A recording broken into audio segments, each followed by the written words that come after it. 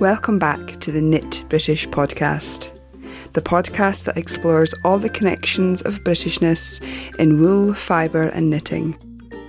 On this journey, meeting all of the people involved from sheep to skein, I am your host, Louise Scully. Knit British, love local wool.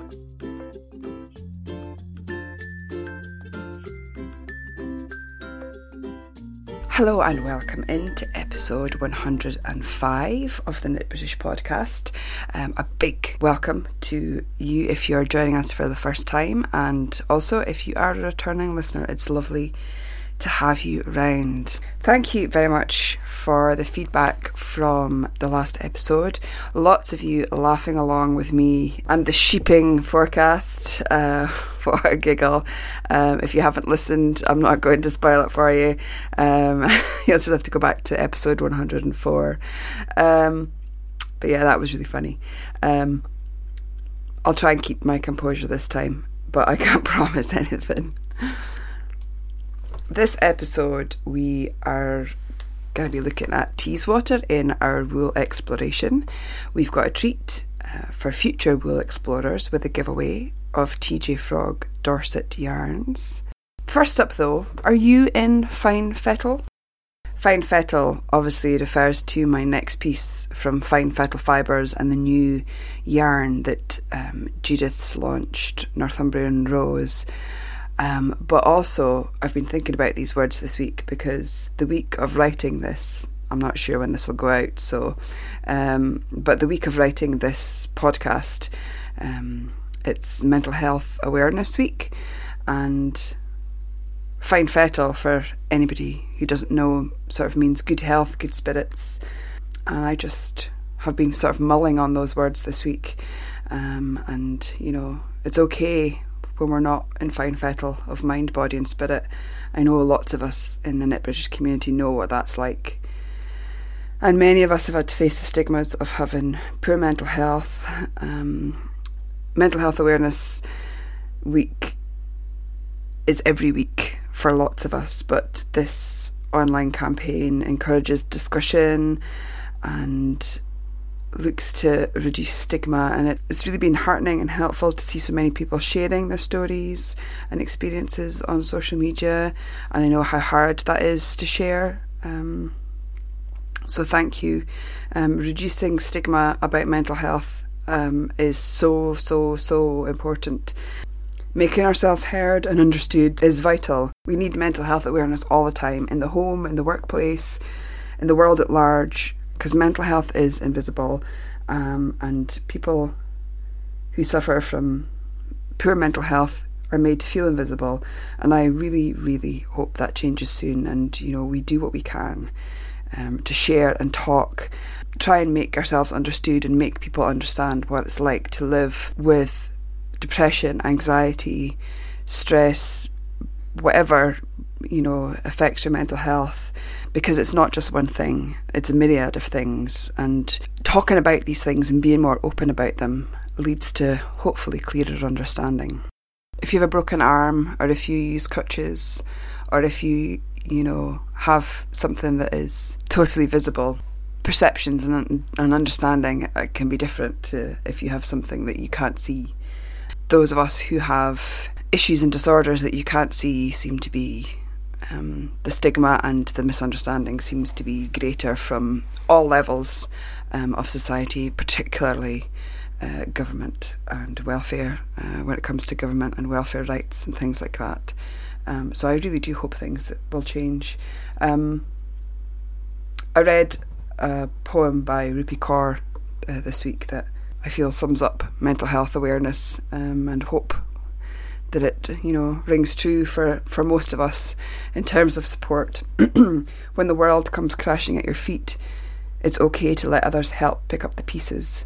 If we're present to take part in your happiness when your circumstances are great, we are more than capable of sharing your pain. I share your pain, and I get it, and I know that lots of people in the Knit British community share it and get it too.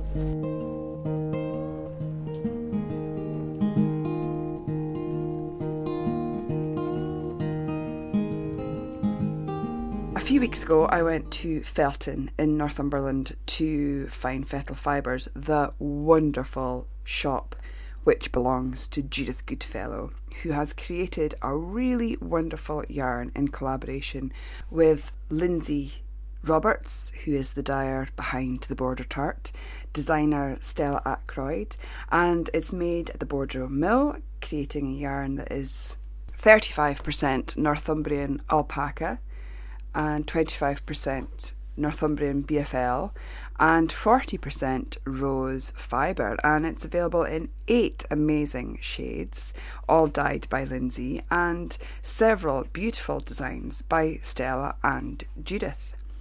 The launch was on the 28th of April, and I was asked along to interview Stella, Lindsay, Judith, and also Franja of Dean Byrne Meadows Yarn, who sourced the BFL for this particular yarn.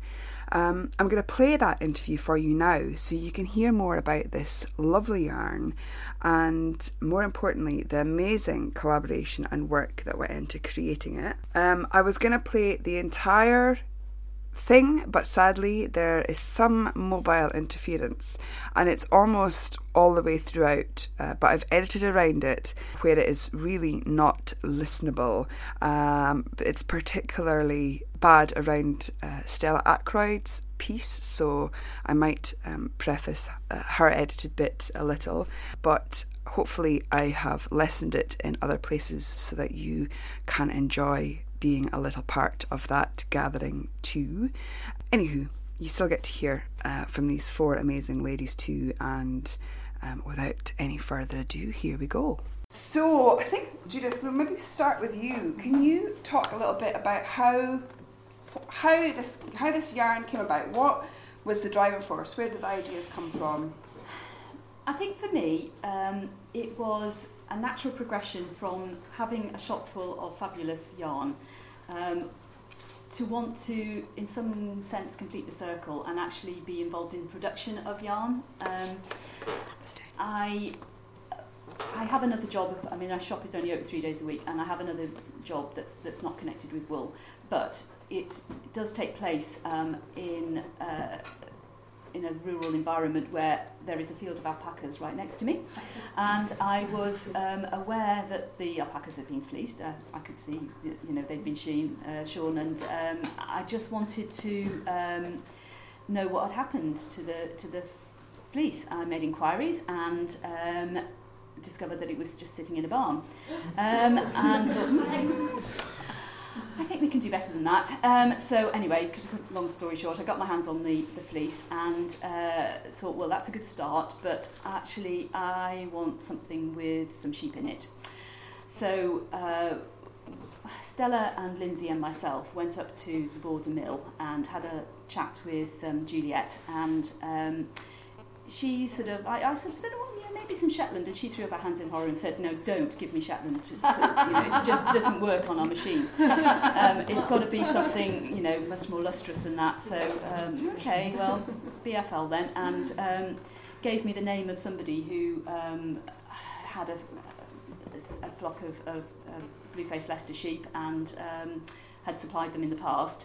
I rang this person. They said, oh yeah, but we don't really look after the sheep ourselves, and gave me the name of the person who did, who turned out to be Franja, whose yarn I already stock in the shop. So I thought, okay, well that's good.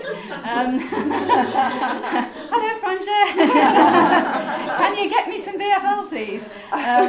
So Franja was just great. She supplied me with what I needed, and it all came together. Juliet's other suggestion was that that we blended it with something, some plant fibres, to get that kind of sort of lustrous yarn that we were talking about. And it was Juliet who suggested the rose. I had never heard of putting rose in fibre in yarn, but we saw it in its raw state. We liked it. Stella took away a sample and did some knitting with it, and we thought, let's give it a go. We like the idea, so why not? Point of difference.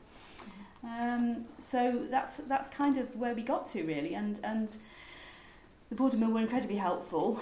We got the spinning done faster than we had anticipated, and it went on from there really. And you said that you and Stella and Lindsay all went together. So had you thought already that you guys wanted to collaborate on something? Yes, we had. I mean, I'm not a spinner. I'm not a dyer. So I knew that if I produced a yarn, somebody was going to have to turn it into a different colour. I mean, the natural yarn that we ended up with was beautiful, but it was the colour of porridge, and there's only so much porridge you want to wear. I already knew Lindsay, and she was the obvious person to approach to deal with this consignment of raw yarn. So, that to me it was just the obvious connection. Mm-hmm. And then you went to the Border Mill, and then they connected you with someone that you had already. It was just lovely, because relationships that already existed that were just strengthened, and we just all get on well together, and it was just a joy to work with people that I've already known and already had some experience of working with, but it just took us all a step further, really, and that was great. We should say the other person is Eileen, who has the alpaca. The alpacas, yes. So Eileen was the starting point, really. She was very, very keen and very willing that somebody local do something with her prize-winning fleece. So she was great. Let's talk a little bit about the sheep, Franja. You keep the flock. The flock is actually on a local farm. Okay. I've got a Shetland flock. Oh! Also the most beautiful fleeces. Yes! As has Stella. Do you want to talk about the BFL, the wool content in this yarn? Yes, this is from a local farm, sort of in the same village that I live in. And the Bluefoot Leicester sheep has a long, lustrous fleece on it. It's quite a strong fleece as well, a strong staple. And it's quite popular for Nexus skin because it's really soft yarn. So it's a really popular yarn. And it's also lustrous, which blends in with both the alpaca and the road, I think. Yeah. And you sort it yourself? Yes. You shear as well? I do shear my own sheep, yeah. But the Leicesters on the farm get commercially sheared with the clippers. It's usually around July. And I go on for the whole day rolling fleeces, and that means that I actually handle all the fleeces and sort which ones go to me and which ones go to keep all the good ones for yourself. They're usually the first shear, so the youngest stock. Okay. So I get the pick of and that means that they're sort of the softest because they've never been shorn, so the tip has never been blunted by the shears, whereas the older ewes get clipped again. And the tips have been. So it's the shearling fleeces in this yarn. That's Yeah. even more special. Yeah. That's incredible. And then I spent a whole day in a stuffy shed with men who shout and dusty and pick them and so make sure that the first debris got off it. Yeah. I go into.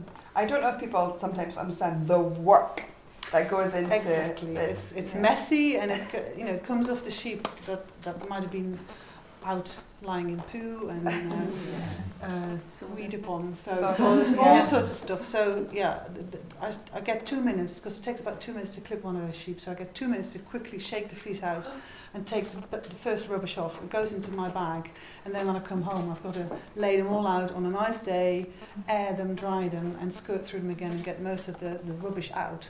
And select which ones may not be good, or even pull bits that have maybe felted a bit off it, the rough bit, and then weigh them and label them so that I know exactly what's in each bag and that they're in good condition. And I often put a little bit of a little sachet of lavender or something, and make sure that they're tied in a bag that breathes, but that no vermin can get in because storage is important, and moths. So yeah. That's incredible. And stored until somebody comes and wants it. The other part, of course, is this incredible rose fibre. And do we know much about how we get fibre from roses? What the process is? It's a recycled product from the flower industry. It's not done in recycling isn't done in Britain, unfortunately. There isn't any supplier here, so it is imported. But it's one of the regenerated plant fibres, so it's different in some respects from things like cotton and linen, where the fibres are actually extracted from the plant itself. with rose, it's like bamboo. It's broken down, and the cellulose is extracted, and then that is spun into a fibre. But it's done in such a way that it is quite environmentally friendly. All the water and the chemicals that are used in the processing are recycled as well. So it's, you know, it is quite a product that I'm happy with from an environmental point of view. It's like, I mean, we already know that the BFL is lustrous, but the shine. I mean, you really can see that it's so shiny. And I can remember being at the Border Mill a couple of years ago and seeing a throw that Judith had woven from just rose fibre, and it was like crushed pearls or something like that. Such a lustrous fibre and so soft. And you just wonder how you get something knittable out of roses. It's an incredible thing. You know, you've created this unique yarn, and from the outset it seems that you've decided that we need a distinct colour palette and incredible designs to go with it. So, Lindsay, can I ask you about dyeing this yarn? But maybe first, as a way of an introduction, do you want to tell everybody a little bit about yourself and about your business? Thank you. Okay, yes, I trade as the Border Tart, which is memorable, if not particularly attractive. It has stuck, and I have produced a lot of things in my time, generally textile or paper-based, but I was really drawn to indigo after having the opportunity to be in India, and I have just allowed myself to continue in that vein, dyeing anything almost that I can in indigo, which allows lots of people to play at whatever level, whether they're spinners or stitchers or knitters or whatever, felters. And that's challenging in itself because of using indigo, and so there's no such thing as batches and all the rest of it. But I did carry on and explore over dyeing some of it, so to increase the colour range that I had, so that even when you see my coloured yarns, they've still indigo underneath by and large, so that there's a little bluey tinge to them, which depending on what they've been over dyed with comes through as well. And that keeps me happy because I can pretend it's still blue. And therefore sometimes I dye pink, but it's only my version. That sort of thing. Yeah. So I had already been using some acid dyes, clearly, in doing that. So having the opportunity with this new yarn to explore that further and not do indigo was good fun. And we did talk about the colours that appealed. And as Judith says, the original yarn is not a particularly appealing colour. But because it's not pristine white, it actually lends itself really well to picking up colour from dye, so that there's still a degree of heatheriness to it. And because of the mixture of plant fibre and animal fibre in it, they're all taking the dye slightly differently, so you do get a lovely depth to the shades. It's gorgeous. So that's what's been fun about dyeing this, I think, particularly. How many colours are there altogether? 8. 8. And yeah, did you said you talked about the kind of colours that you were interested in. Did you take an inspiration from anywhere in particular, or did you? I think we went with the colours that we liked. Didn't Yeah. we? Yeah. And then the names lent themselves. Did you? to those Yes, I was going to colours. ask about the names, because the names are great. Did you have those sort of in mind first, or did you? No, it kind of started with me sitting down with a sheet of A3 paper and a pile of magazines and a pair of scissors, and I just snipped out bits of coloured paper and stuck them on until we ended up with colours, didn't we? And then folded it up, stuck it in an envelope and posted it to Lindsay. Here we are, make this. I disposed of that. No, not quite, but Yeah. And then you dyed some options. I dyed some options, Yeah. and then and so we kind of brought them back to the three of us and considered which went with what. Yeah.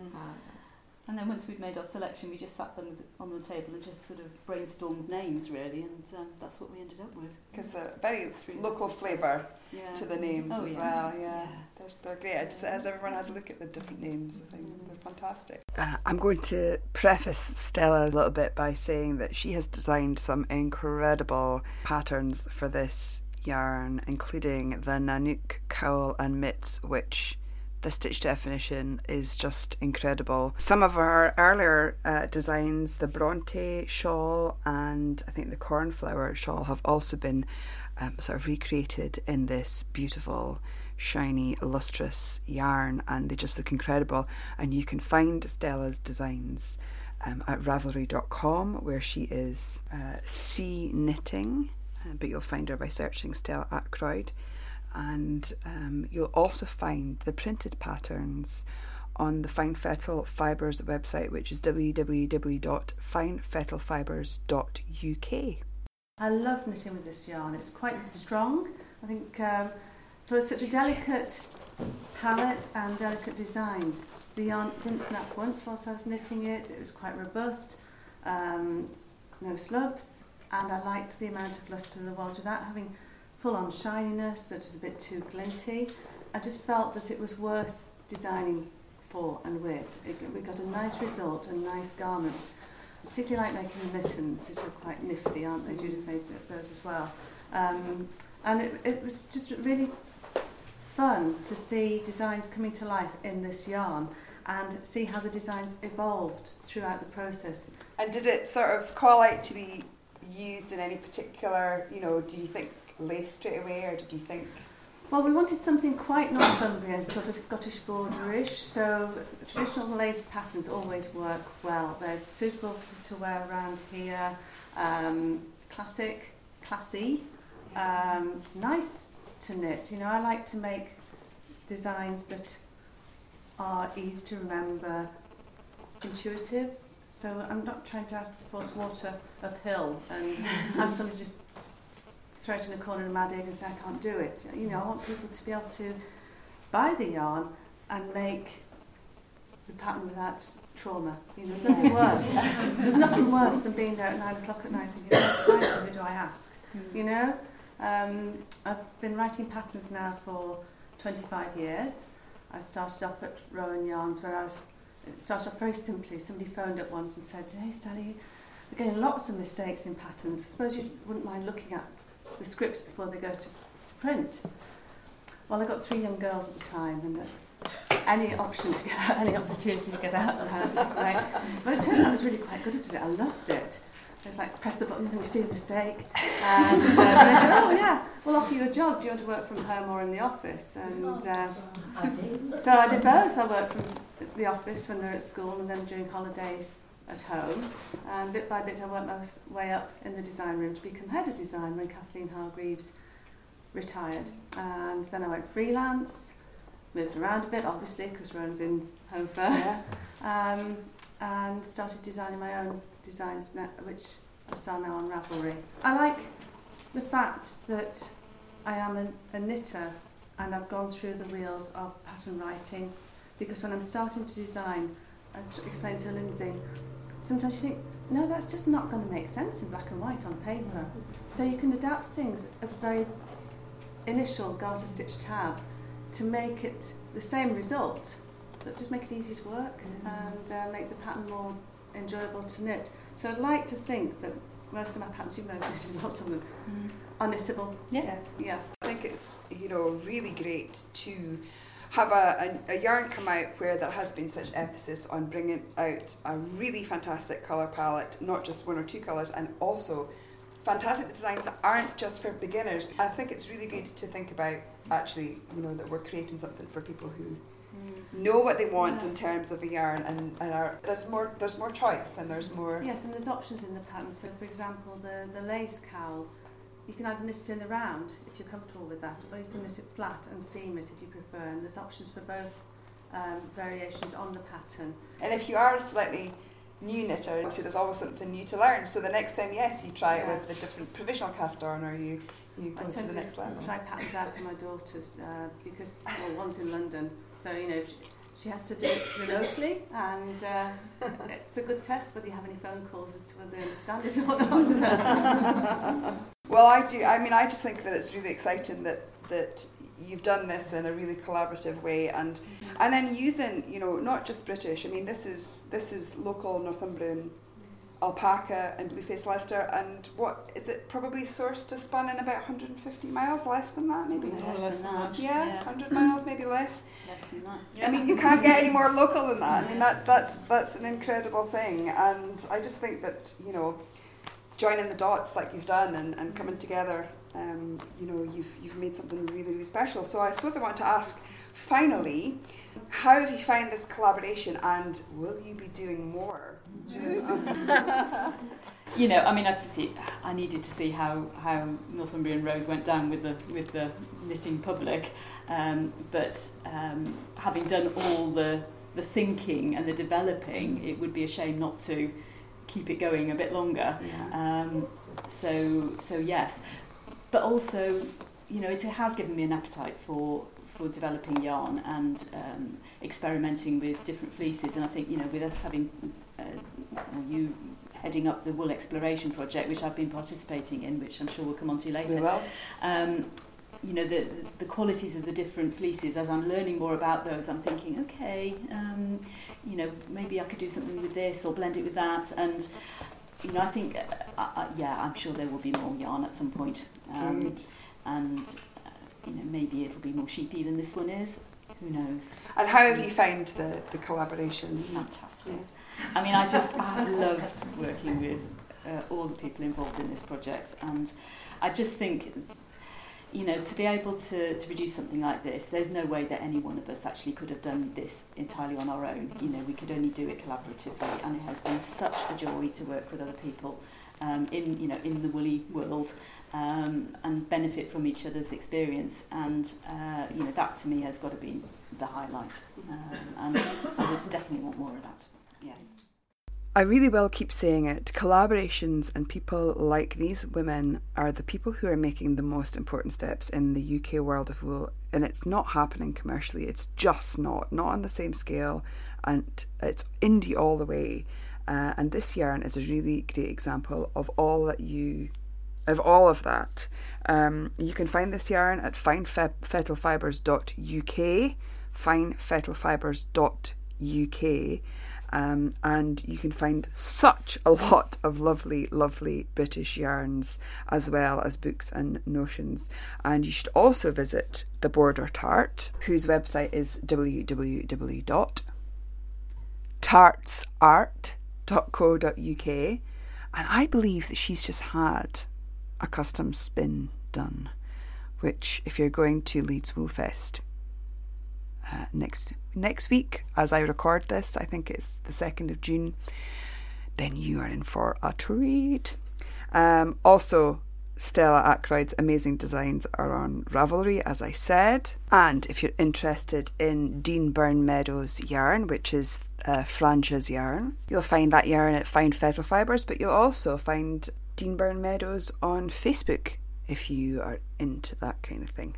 Thank you so much to Judith for inviting me round to interview this incredible gathering of women, and for asking me to do a talk, and to everyone who came along. And if you go over to the Ravelry group right now, you can win 2, not 1, but 2 skeins of Northumbrian Rose.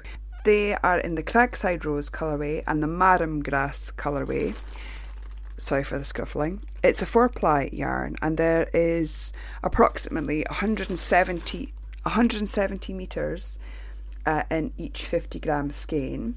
So a skein to win for 2 lucky winners, and I am also going to throw in from myself to each winner a copy of Stella Ackroyd's Nanook mitts, because you can make a pair with 1 skein. And I want you to be able to make something that was designed for this incredible yarn. So get on over to the Ravelry group to find out how you can win those, and do remember to follow the rules.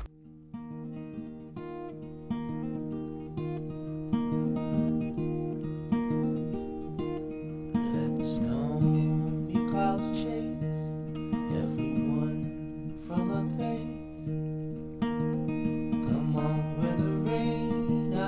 Smile on my face, and I walk down the lane with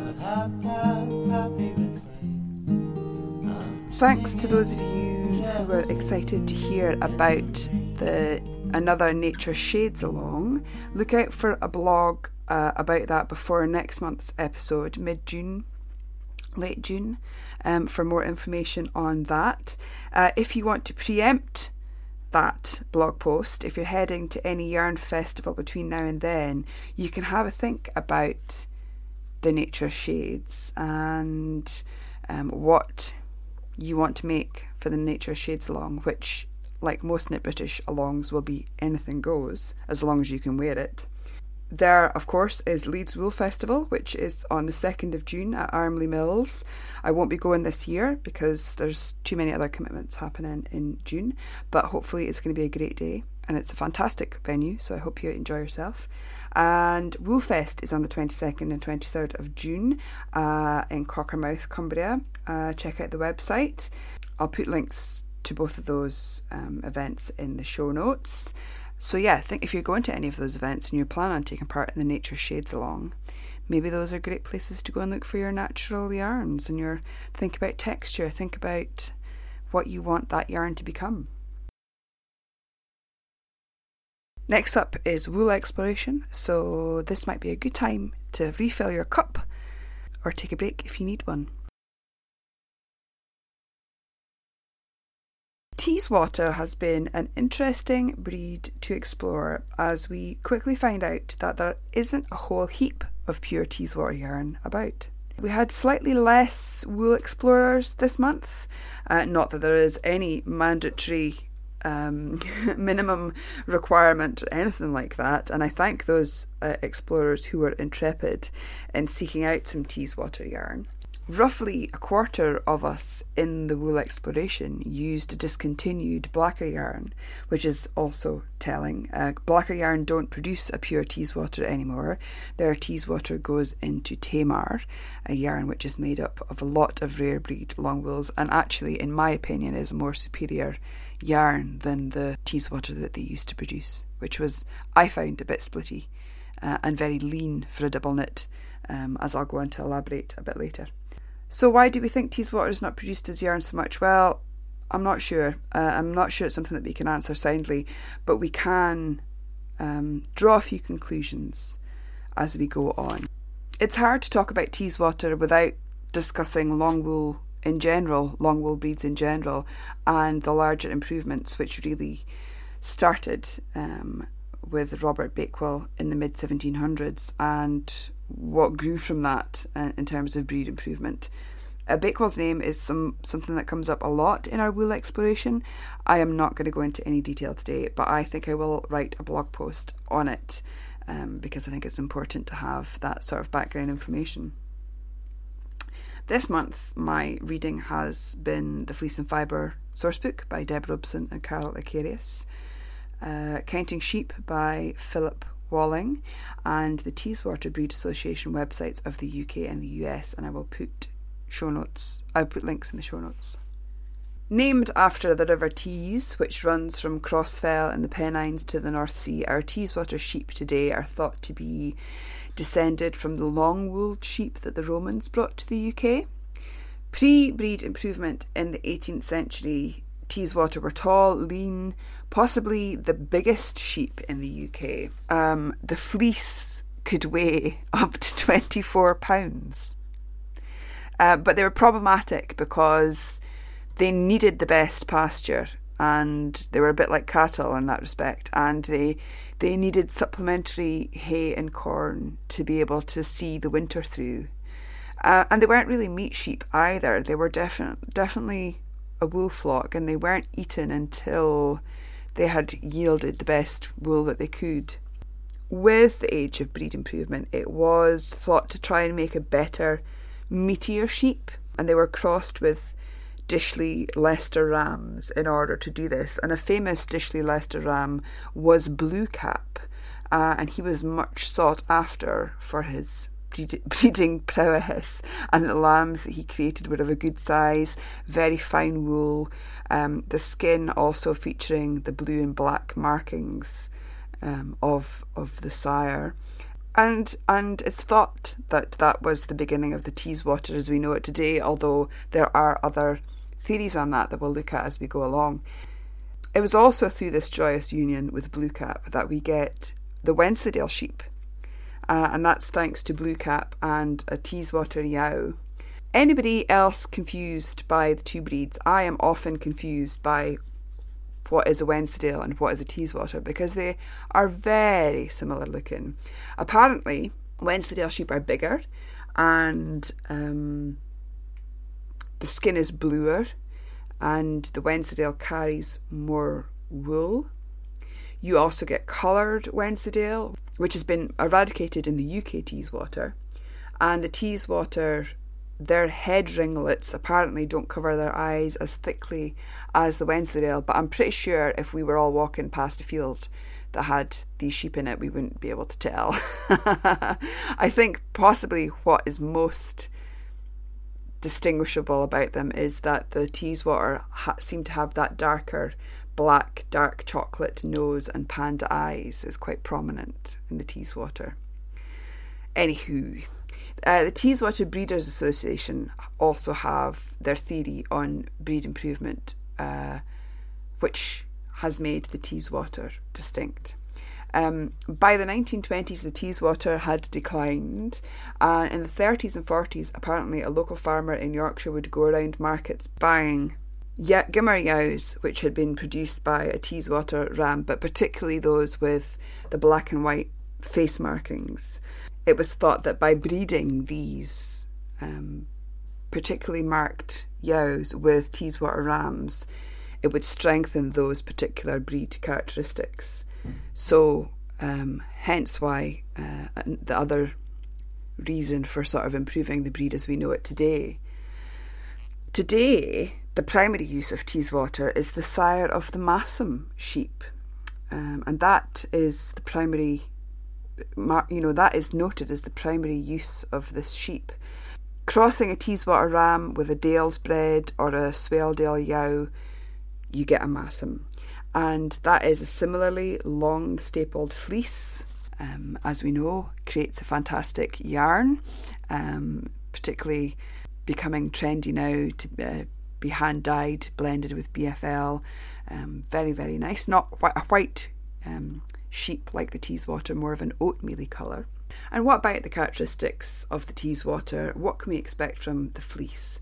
Well, as I said, the fleece is heavy. Now it's close to 5 to 6 kilograms, and the staple can be as long as 38 centimetres for shearlings. And the micron count is 30 to 36. So we're edging into that larger fibre diameter. Remember, fleece that's thought to have a micron count over 30 is a fibre that is slightly less bendy against the skin. As we go into the larger diameter fibres, they become slightly stiffer. But I think, as you'll see in this wool exploration, that is not something that has affected the yarn.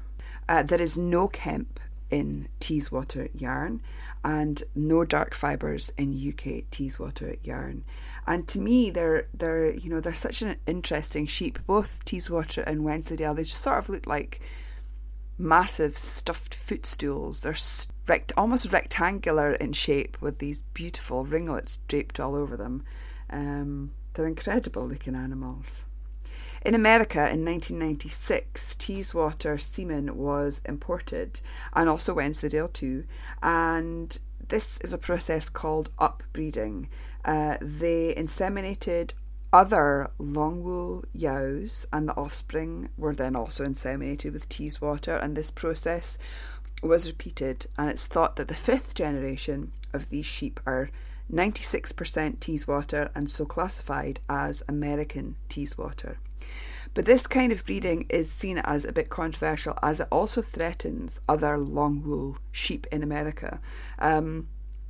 So Lincolns, Leicesters and Cotswolds are the designated Yows for upbreeding, but they're also a rare breed. So if you think about it, what is happening there is that these rare breed sheep are being used to create a sort of a distinct breed. I don't know about the breeding programs for these other rare breed sheep in America, but I can see where the controversy lies. Also, Flock Book and Breeders Associations in UK would not classify these American Teeswater as full Teeswater, as breeding regulations are different over here. UK Teeswater are at risk on the Rare Breeds Survival Trust watch list, and they are between 900 and 1500 breeding yows. They are also classified as of concern on the RBST danger list, which was compiled this year, just came out a few weeks ago. So a really interesting one. Again, I'm not sure where all the Teeswater fleece goes in the UK. I know that it is hugely prized by spinners, and so perhaps hand spinners are buying it straight from source. It's, and prized for hand spinning. It's so lustrous. Those locks are so incredibly long and beautiful, and apparently this is a yarn that is resistant to felting, although I'm not quite sure that all of our explorers found that. I know there was a bit of chat in the Knit British Ravelry group. I really enjoyed this wool exploration. I don't think there's a wool exploration I haven't enjoyed, but I've enjoyed this quite a lot. It saw me revisit 2 previous Teeswater swatches. I also spun some Teeswater roving, and I knit Small Farm Teeswater.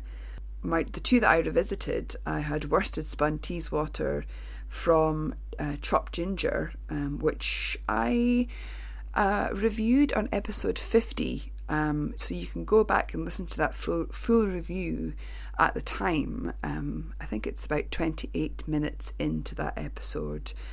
You can hear that review. I haven't just remembered that off the top of my head. That was like 55 episodes ago. I did write that down. I also revisited my Teeswater, air quotes, DK from Blacker Yarns, and my new yarn for exploration was Wool & Spun Highside Farm double knit, which I got from Northern Yarn. My hand spun was roving from Adelaide Walker, and I've never spun with Teeswater before, but I know you shouldn't sort of spin massam too tightly, so I thought that the same would apply to Teeswater. So I pre-drafted the roving quite a lot, and it did allow me to pre-draft it quite thin. And I spun short draw, and I did find it was hard to get balanced singles, but then maybe that's just because I am somebody who is quite conscious of putting a lot of spin in their yarn usually, and I was really trying to do the opposite there, so it's possibly because of that. And then I loosely 2-plied it, and I was pretty pleased with that resulting yarn. It was really soft, whisper soft, a sort of creamy golden colour, and I knit one into a hexagon from my polygon blanket by Tin Can Knits, as I did with the Highside Teeswater from Northern Yarn. That was a Wool & Spun, a much higher twist than my hand spun. A really nice DK, which felt dense and a bit lanolin-y in the squish, and it made lovely popping garter, knit very smoothly, but there is that lovely halo as well. And as I said, I revisited my Chopped Ginger Aran Teeswater. I washed, blocked and wore this swatch for probably about the 4th or 5th time in its life. And again, I'll put a link to my Ravelry review in the show notes, but you can also hear about it in that episode 50. And this yarn was like golden silken yarn. It was very soft and drapey. The halo has become slightly more pronounced over time, but so soft against my face and worn at my shoulder and the small of my back, it was almost invisible in terms of feeling, but there was a slight and initial tingle at the neck. One thing that surprised me every time I wash this swatch is that in the water it almost goes like a plant fibre yarn. It tightens up, and you think you've done something dreadful to it. The first time it happened, I was like, oh, what have I done? But then it just blocks out as normal and softens again. It's very, very interesting. I also have a swatch in the Blacker DK. I never liked this yarn as a DK because it never knit to that gauge. And, you know, I know that Blacker yarns, double knits tend to be more like a light worsted, but this was a very lean yarn, so it was more of a 4-ply really. But it's a very fine yarn, and on washing, blocking, wearing again, I love how it keeps its block and how incredibly soft that halo is. It's one swatch that I tend to have touched quite a lot. I tend to use the tips of my fingers and sort of, you know, quotes, read it like Braille almost. And it's, you know, the halo on that is softer than any of the other Teeswater yarns that I've used, I think. Through my exploration and re-adventuring of swatches, what struck me most about Teeswater, that like Wensleydale, which is one of my favourite wools, it's very like that, but there's a heavier silkiness to Teeswater, even in those lighter yarns, which is just lovely. And I really do want to make a garment in this yarn if I can find a spin that I think would sort of show off that really heavy silkenness.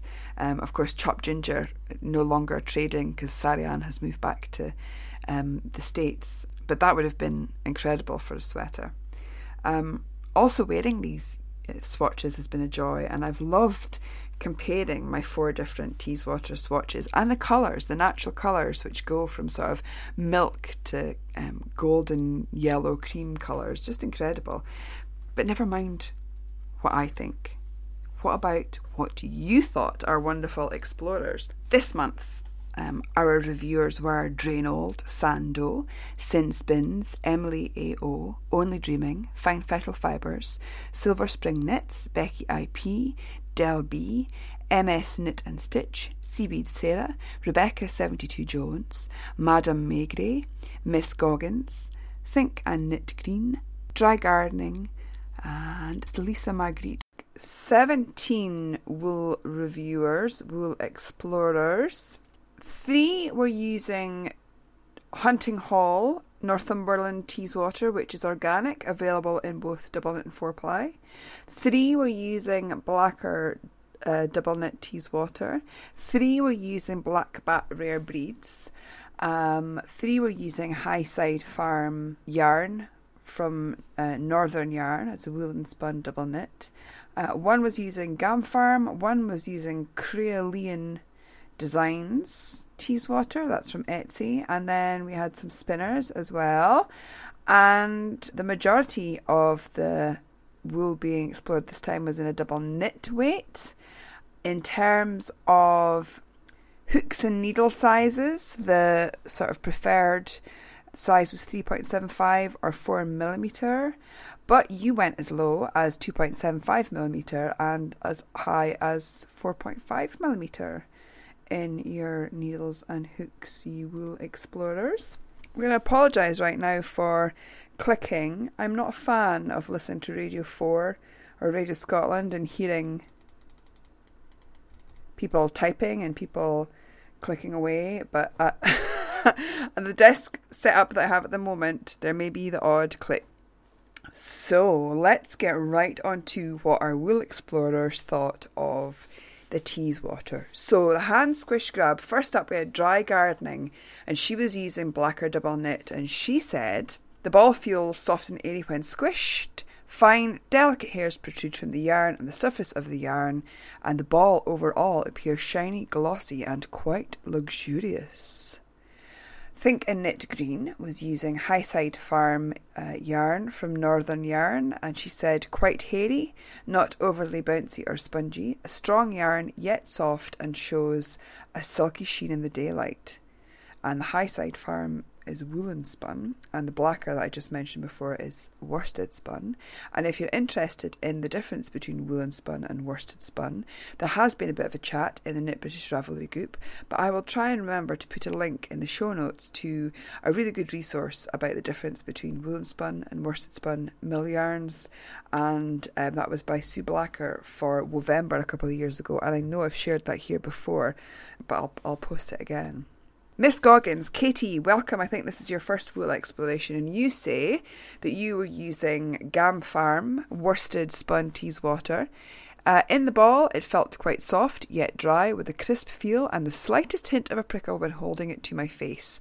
A lovely sheepy scent. The yarn is a loosely spun 3-ply. Having knit with Wensleydale long wool before, I note that the Teeswater has less lustre, but there's still a sheen, perhaps a bit more than BFL. Madame Maigret, another using Highside Farm, and she says the cake was springy with an incredible sheepy smell. It had crunch and a scritchy feeling against the skin. Quite grippy when casting on with wooden needles, but once the lanolin hit the needles, it eased up. Rebecca 72 Jones was using Blacker Teeswater. She said the hand squish grab was very soft and smooth, luxurious, lovely lustre. Initial thoughts on use would be for something for a baby or a scarf. Seaweed Sarah said the squish in the ball is silky and almost greasy, but not in a negative way. She was using Blackbat Rare Breeds. It's a clotted cream colour, quite yellow. It's not a squishy, plump looking yarn and superficially looks a bit like a 5-ply or a sport weight. Not much of a halo, but it's glossy in appearance and catches the light. I think texture would work well, so shawls and light lacy garments. Ms. Knit and Stitch, she's using Hunting Hall Teeswater, and she says there's a real sheen and lustre to the yarn. The fibres have a long staple and there's a slight halo to the yarn. The ball is surprisingly squishy, fairly soft with the slightest prickle. Del B, another using Highside Farms from Northern Yarn, she said the wool was firm in the cake and I thought it would knit quite coarse and prickly. It looked dingy and uninspiring cream colour, but on knitting it came to life.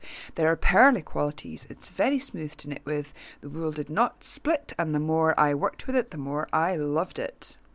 Becky IP, another using Blackbat Rare Breeds, she said shiny, smooth, strong and a slight cheapy smell, no guard hairs, and the label says lustre, and I would agree. Silver Spring Knit, she was using the Blacker Teeswater. She says this feels so bouncy in the skein.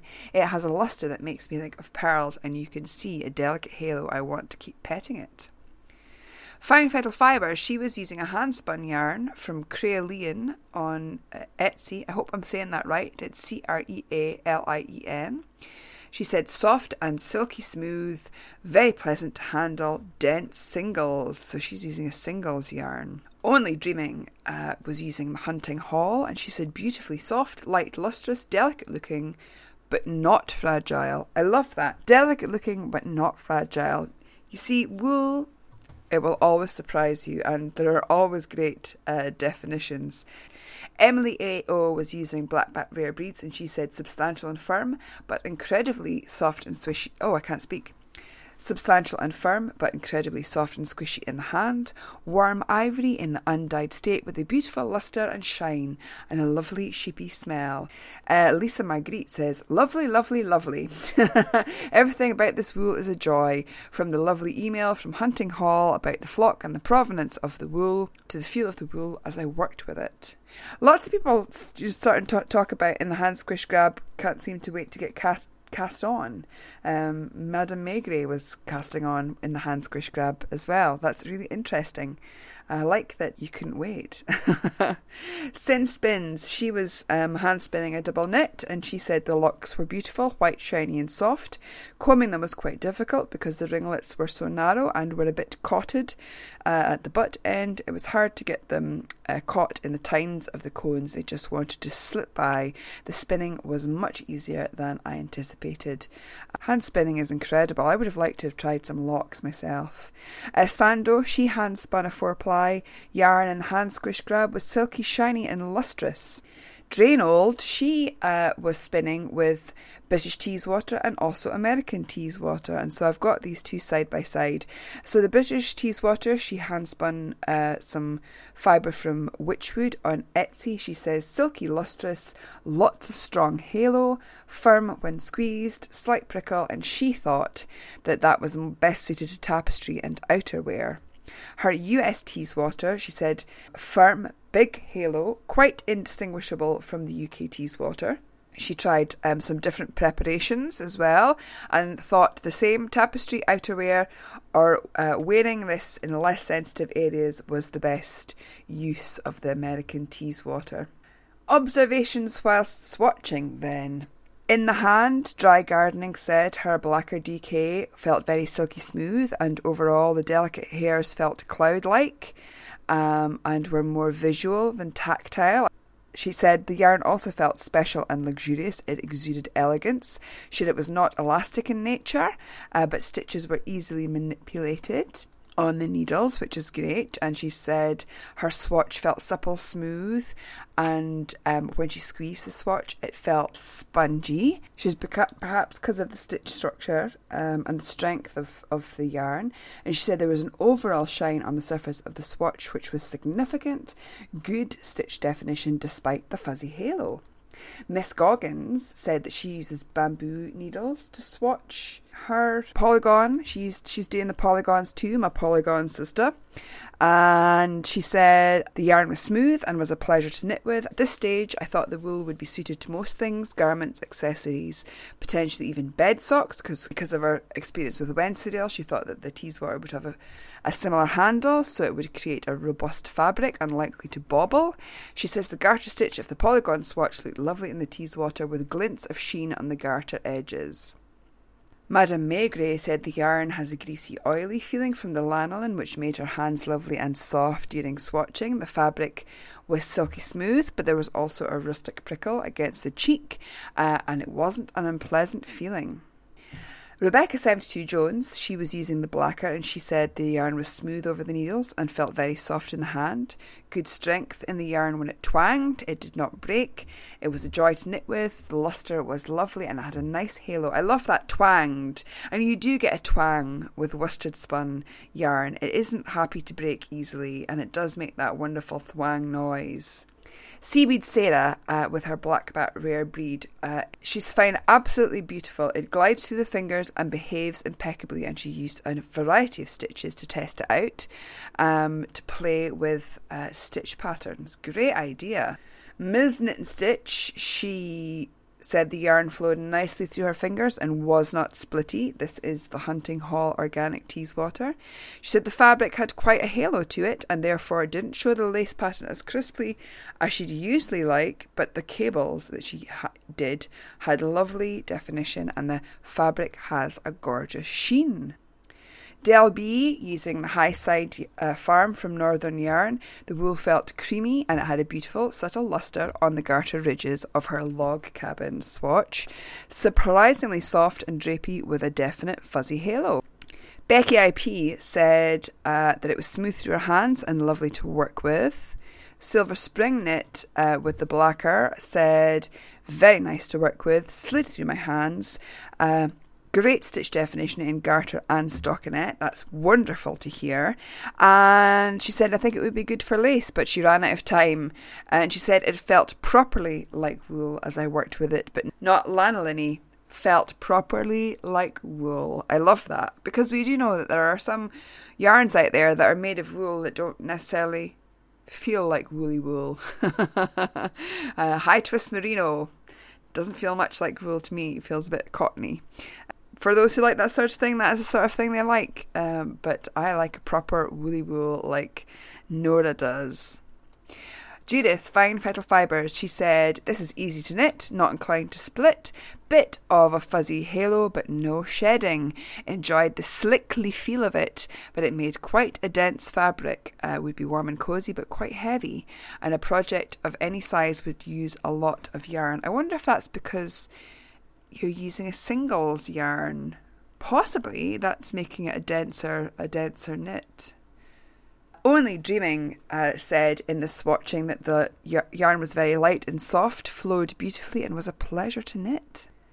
Emily A.O. said the wool felt lovely in my hands, but I found the yarn a little inclined to split as I was crocheting, although over the course of a couple of swatches I got better at handling it, and that was the Black Bat Rare Breeds yarn.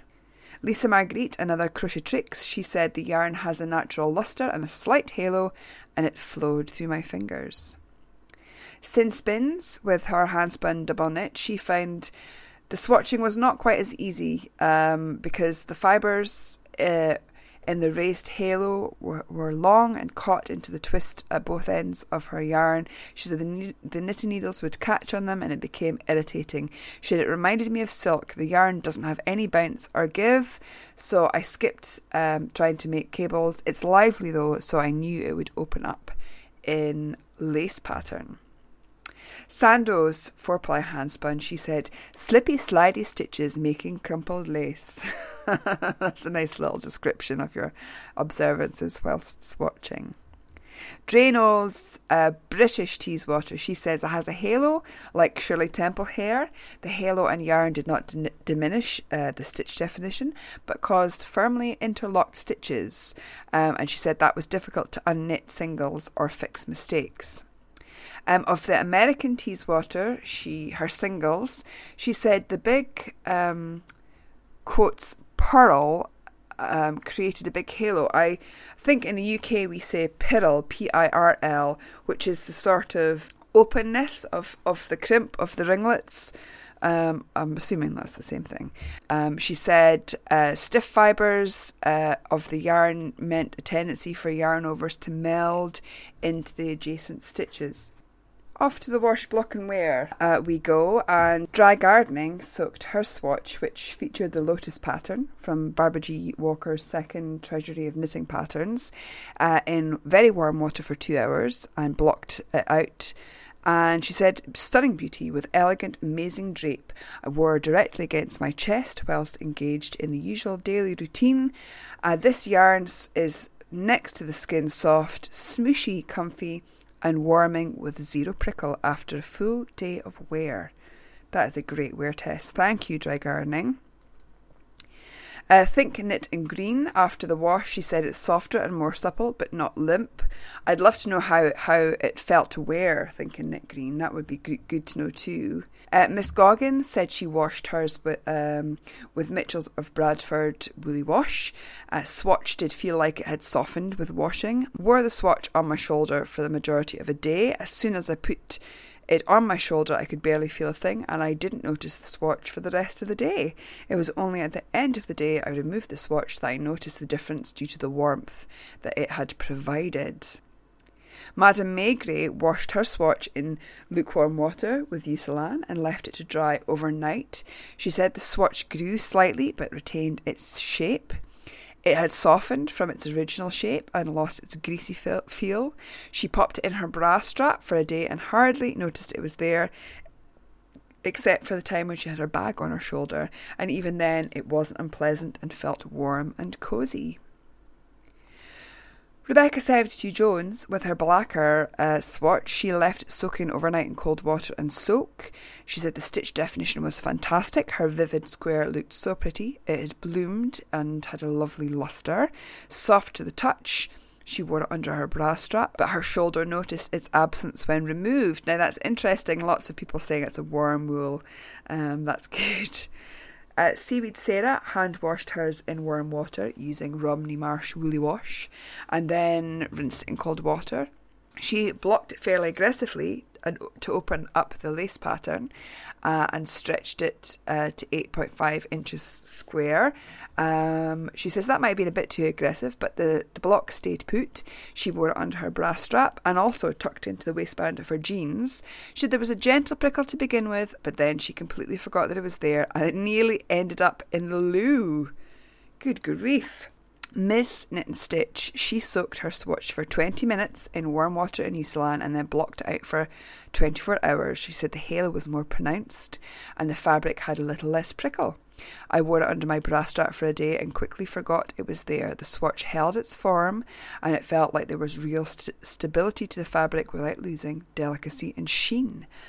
Fantastic. Del B, she washed hers in lukewarm water and she didn't aggressively block it, and the logs of the cabin blocked beautifully straight. Becky IP, with her black bat rare breed, she soaked hers for 30 minutes in Eucalan and blocked it to the pattern size of 17.5 centimetre square.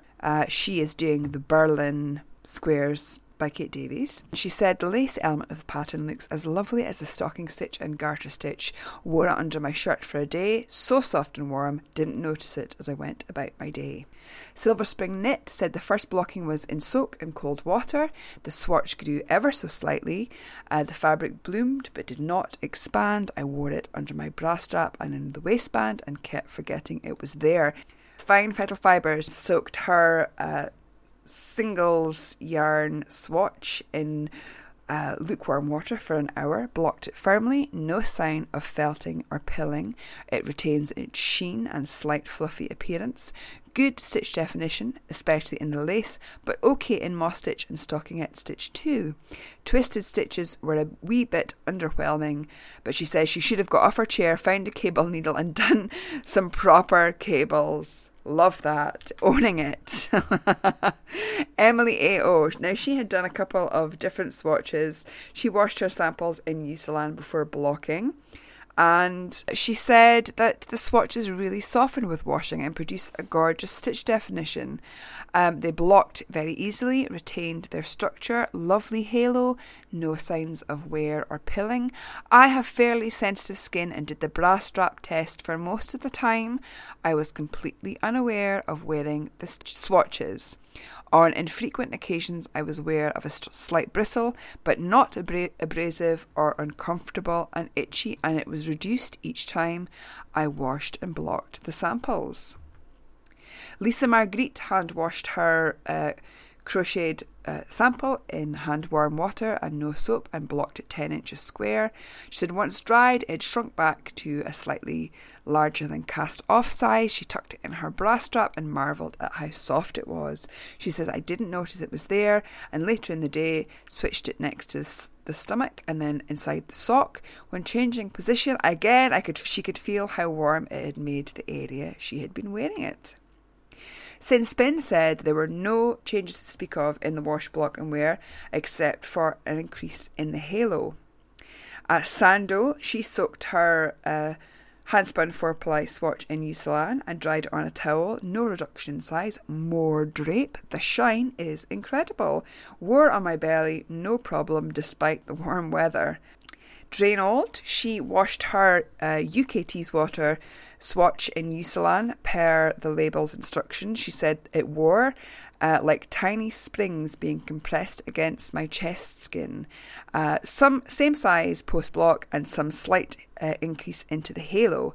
And she says the same of the American Teeswater, like tiny springs being compressed against her chest.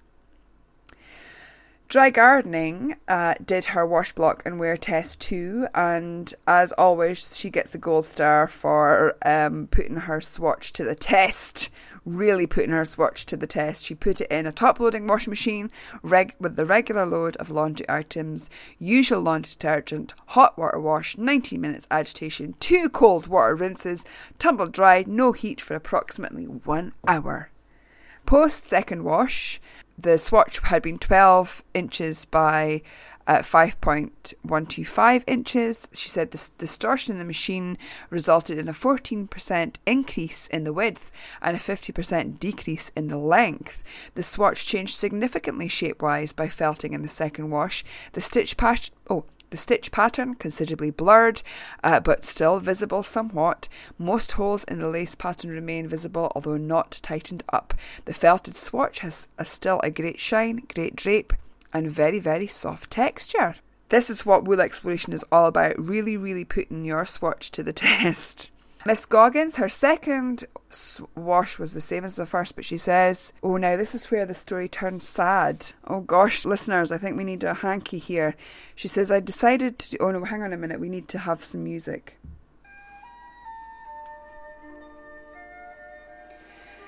She says, I decided to do the second road test with the swatch in the waistband of my jeans. That day I was going to do a newt survey in the morning, so maybe not a wise choice of placement for the swatch.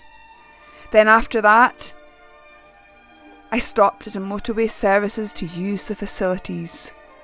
When returning to my office, I realised the swatch had disappeared. Either the swatch ended up down the service station toilet, or it fell into a pond, and there is now a very well-dressed newt out there. I'm hoping the latter. Although I didn't give the swatch a full day's road test, the fact that I didn't notice it had gone is a testament to the Teeswater softness. Oh dear. Oh, Katie. Oh, that's so sad. That's dreadfully sad. Dear. Oh, I'm not laughing at the fact that you lost it, or just thinking about that well-dressed Teeswater-clad newt. Madame Maigret, with her Highside Farm swatch, she did the second wash, block and wear in warmer water with Mitchell's Wool Fat soap. This time I scrubbed it and rubbed it together vigorously and stretched it out and twisted it while wet. Oh, another one to share the most vigorous wool exploration star this episode. She said it sprung back into shape and looked identical to the original. This wash softened it even more, and I wore it under my bra this time. Didn't feel it at all. I rubbed it on our wool carpet to build a bit of friction, and it hasn't pilled at all. This stuff is indestructible. That's incredible. What lengths to go to. Rebecca 72 Jones did her second wash, block and wear test in the machine on the wool cycle with a little soak. She said, I was so nervous in putting it in the machine, and initially I was worried when it came out. I was concerned it had shrunk, but it actually responded to a good blocking. It seems softer, stitch definition still great, and a gentle flowing drape. It stood up well to general handling of over 2 weeks of just being around. Seaweed Sarah repeated her hand wash treatment, but more roughly this time, and wrung it out. The result is more of a halo, and she thinks the fibres have plumped up a little more. Once more, it blocked the same dimensions. It's lost a little of the sleekness that it had, and it's developed a little bit more fuzz, but no pilling and great stitch definition. Ms. Knit and Stitch, she said very little change at all after the second wash, perhaps an increase in halo. Gauge remained the same and the fabric had the same sheen. Becky IP soaked hers in Eucelan for 30 minutes, then blocked 16 centimetres square, softer again, she says, wore it on the hip for a day, and the swatch kept its shape well, and only needs a light press to get back into shape. Silver Spring Knits, second blocking, was running it under hot water and hand agitating it. Left to dry, no pins, no change in size. Fine Vital Fibres gave the swatch a good rub, but despite the spinner's warning of beware of felting, this did not happen. Swatch size back to 24 centimetres by 25 centimetres. Now this is interesting because I often find that singles pill and felt the most because they're not so tightly spun or balanced plied, and they can really felt. But as we've heard, that Teeswater can be resistant to felting, perhaps not when you're doing the dry gardening way. But it's really interesting to hear that the singles didn't felt. Only Dreaming, she soaked hers in warm water, rubbed a little hand wash liquid, worn again with the similar results from before. Emily A.O., again, she said they retain the shape, the size and the structures of the initial swatches perfectly. Lisa Marguerite said she followed the same hand washing with no soap and blocked with pins as before, and she said the second test the same as the first in terms of placement of the swatch. The swatch was softer again after the second blocking. Sin Spin says there was no change to speak of in the second wash that she could see, but there was an increase in halo. Draynald's UK Teeswater, she washed it again as per the label. She felt the same feeling against her chest, like it was little springs, but did not notice it against her hip, and there was not much increase in the halo. The US Teeswater, she said there was a little more halo, but no difference in feel and no pilling. Did we have anyone who did a third wash, block and wear? Let's see. Only Dreaming did a third wash, block and wear. She's a disaster. Washed in the washing machine on the wool wash, 30 degrees plus 800 RPM. Swatch has felted and shrunk. That is disappointing, Only Dreaming. What a shame. I wonder if you put it in with a normal load or perhaps on its own. I don't know. I have found that's the way in which my first Lush went, was in the washing machine on its own, on the 30 degree wash at a low spin. I will quite happily wash woolens in the washing machine, but now I have learned to put them in on a full wash, because if it's got too much room in that big drum, perhaps that's definitely the way. Don't know that because you haven't said that, but that was the way that my first Lush went, sadly. Or perhaps it was a Teeswater that was very susceptible to felting. I don't know. It was the Hunting Hall Organic. That's a woolen spun. Perhaps the spin has something to do with it. Is worsted spun more resistant to felting than woolen spun? Who knows? I might look into that. Emily A.O., she just kept on wash blocking and wearing too, and she said improvement on all fronts, distinction of stitch softness, and a halo without any signs of pilling. That is incredible. So finally I asked our intrepid wool explorers, what were your thoughts post exploration, and what do you think this yarn would be good for? Dry Gardening said very nice to work with, smooth and silky, even with the short fine hairs. The shininess of the yarn added to the enjoyment of the process of swatching with it.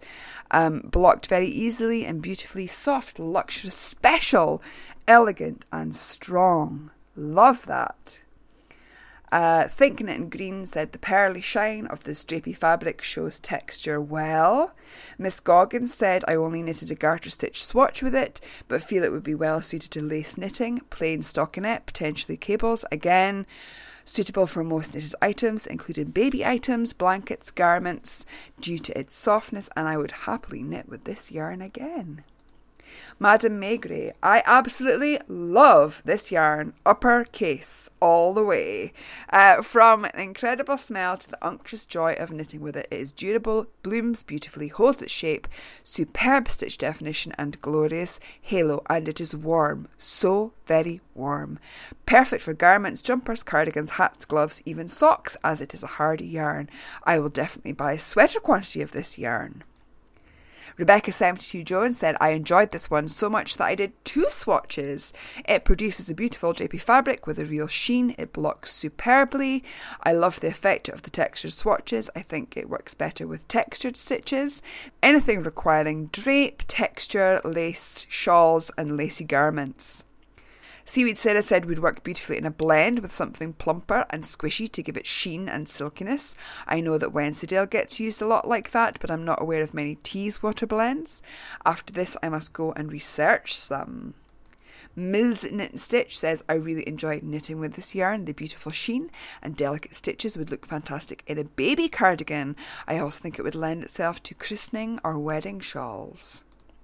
Del B said, I love knitting with this glorious wool. It's a complete surprise. As looking at the wound cake, it appeared coarse like soft twine, but knitted up in garter soft and creamy with definite pearly shine. I would definitely knit a garment in this. And she says, my favourite so far. This is wonderful. Becky IP said, I really enjoyed working with this. It is my favourite so far, and a bonus, as I have family connections to Teesside. I would absolutely wear this against my skin, and thinking of a lovely squishy garter stitch shawl or jumper. Silver Spring Knit said, another lovely winner. I would use this next to the skin if I could get it easily. I was able to get hold of Blacker Breeds for this, as I did not find any spun Teeswater in the States, but did find some on Etsy later. I think it would make something with drape like a shawl, if I could get enough of it, and thinking about a pair of Martina Bems, tough and toasty, mitts for the remainder. Fine Fetal Fibre said, I liked this yarn a lot. It would be interesting to knit with a commercial spun, plied 100% Teeswater yarn as opposed to the singles that Judith was using, but found it hard to source except in a blend, hence the hand spun from the Netherlands via Etsy. I was particularly taken with the lace section of my swatch and thought a shawl or possibly a cardigan might work, but I was concerned about the weight of a project of any size, not sure how much of this was the result of the type of yarn preparation I was working with and how much is the nature of this breed yarn. Well, I think from the exploration here that it's possibly down to the yarn that you're using, and I hope that you might seek out now some Northumberland, because there is Judith is in Felton in Northumberland, so maybe you can get your hands on some of the Hunting Hall organic Teeswater, which sounds like it might be very local to you indeed. Only Dreaming said, I love this yarn and I will knit another blanket square from it soon. So light and delicate feeling and looking, but with an underlying strength and integrity. Emily A.O. I absolutely love the Teeswater yarn. I wasn't quite sure what to expect, but it surpassed my expectations and my hopes, she says, for my closest to home breed in every respect. I think it's incredibly versatile. Both lacy and textured stitches worked well, so it could be used for a huge variety of projects. That is incredible. Lisa Marguerite is another favourite for me, especially because it's an organic yarn. She was using the Hunting Hall. The delicate nature of the 4-ply makes me think a gorgeous lacy hat or shawl. Definitely one I'd use again. Sin Spin says the fibre just seems unnatural for lace, shawls, scarves and sweaters. Sock knitters should try, as it's quite strong, and spinners can get a lot of variety out of these long curls. Sando said, I just love the process of making this yarn and knitting it up. I flick carded the beautiful long curly locks into angel hair, then spun worsted from the flicked locks. I can't stop holding the swatch and looking at it to see the shine and soft fuzz like a baby's head. I'd happily knit a shawl from this yarn. Drainold, with her, both her UK and US Teeswater, she said, what you knit is what you get. Would she use it again? She said she would. She said the UK Teeswater, the purl is very large in amplitude and tends to emerge in fine piles, which distorts lace and smaller stitches if loosely knit and causes halo. With the US Teeswater, she said the dyes were spectacular, and again found the same issue with the large purl of the Teeswater curls causing halo. She still thinks that tapestry, upholstery, bags, totes, wearable art are more inclined to the UK and the US Teeswater that she spun with. But it's really interesting because we do have a mixture here of people who are saying it is absolutely soft enough to wear next to the skin. So this is fantastic. Again, this is what wool exploration is all about. But I am really, really happy that for the most part that Teeswater has got a big thumbs up from our wool explorers, and that for some of you it's really surprised you. I love how some were really unconvinced by it in yarn form, that it might not soften up, and then, you know, had been totally bowled over by the softness and the drape and the slinkiness of it. Absolutely wonderful. Thank you so much, my intrepid yarn explorers, and thank you at home if you have been swatching with Teeswater, and if you took part in the chat in the Ravelry group. Next month is Romney, and the cast-off deadline for getting your reviews onto the Google form is 11th of June, and then we have the Dorset breeds, and your cast-off deadline for these is the 13th of July. Related to Dorset exploration, I want to tell you about a yarn that I know will be high on your shopping lists. TJ Frog has launched 2 rare breed Dorset yarns, Dorset Down and Dorset Horn.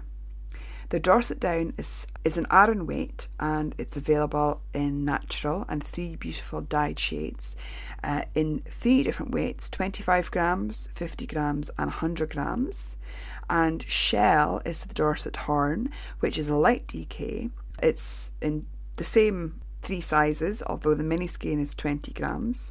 There's 2 dyed shades and a natural, and the dyed shades of all of these new yarns are inspired by the flowers and plants on Tanya's Croft in Skye. I saw these yarns at Edinburgh Yarn Festival, and the colours of Shell totally reminded me of the suffragette flag with the natural and the purple and the green, so you know that I bought those ones. Tanya is originally from Dorset, so I really know how much it means to her to use wool from the area's local breeds, and particularly as they're a rare breed as well. Tanya has used Pole Dorset and Hebridean in her first yarn, which is limestone, which I think you can still get on her website too. Beautiful grey colour, natural grey colour. But it's lovely to see these 2 single breed editions, and in such glorious colours, as well as in the naturals as well. And you can find out more at tjfrog.co.uk/wool, and you can listen to Tanya's wonderful audio podcast, TJ Frog. She is such a lovely podcast host, so warm, so genuine, and so passionate about wool and craft. And she is so lovely that she has given us a 25-gram skein of the Dorset Down and a 20-gram skein of the Dorset Horn to give away. So, wool explorers, you can be in with a chance of winning a very swatchable sized skein of Dorset breed wool for our future wool exploration. So as ever, head on over to the Ravelry group to find out how you can win a skein of Dorset yarn, and do follow the rules. And thank you so much to the lovely Tanya, not only for giving us this lovely yarn as a giveaway, but for championing local rare breed wool. That's it for this episode. Thank you for joining me, and thank you for all your interactions and sharing online. I very much appreciate that. Thank you also to the 4 people, that's 4 people, who wrote to me this month and asked if I'd like a hand writing a book. Something which I must have alluded to or said last time that has been taken literally or literary. Thank you. But at the moment, that's definitely a don't call us, we'll call you kind of a situation. I have no firm plans for writing a book, nor the time or the inclination at the moment.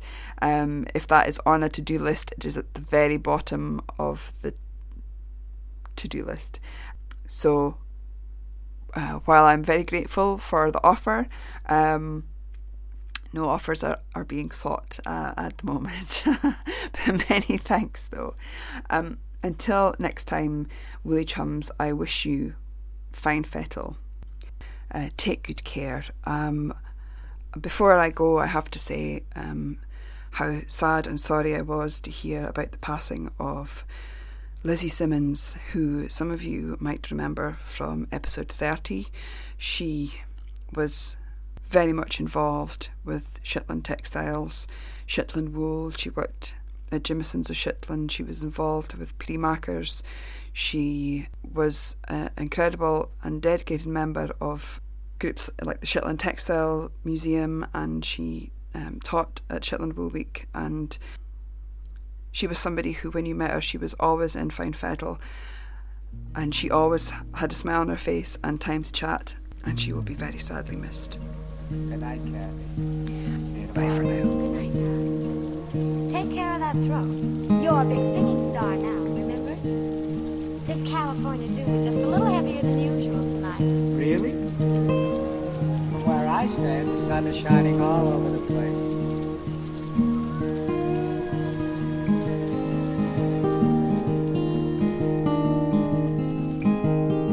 Don't you remember I told you there's a microphone right there in the bush?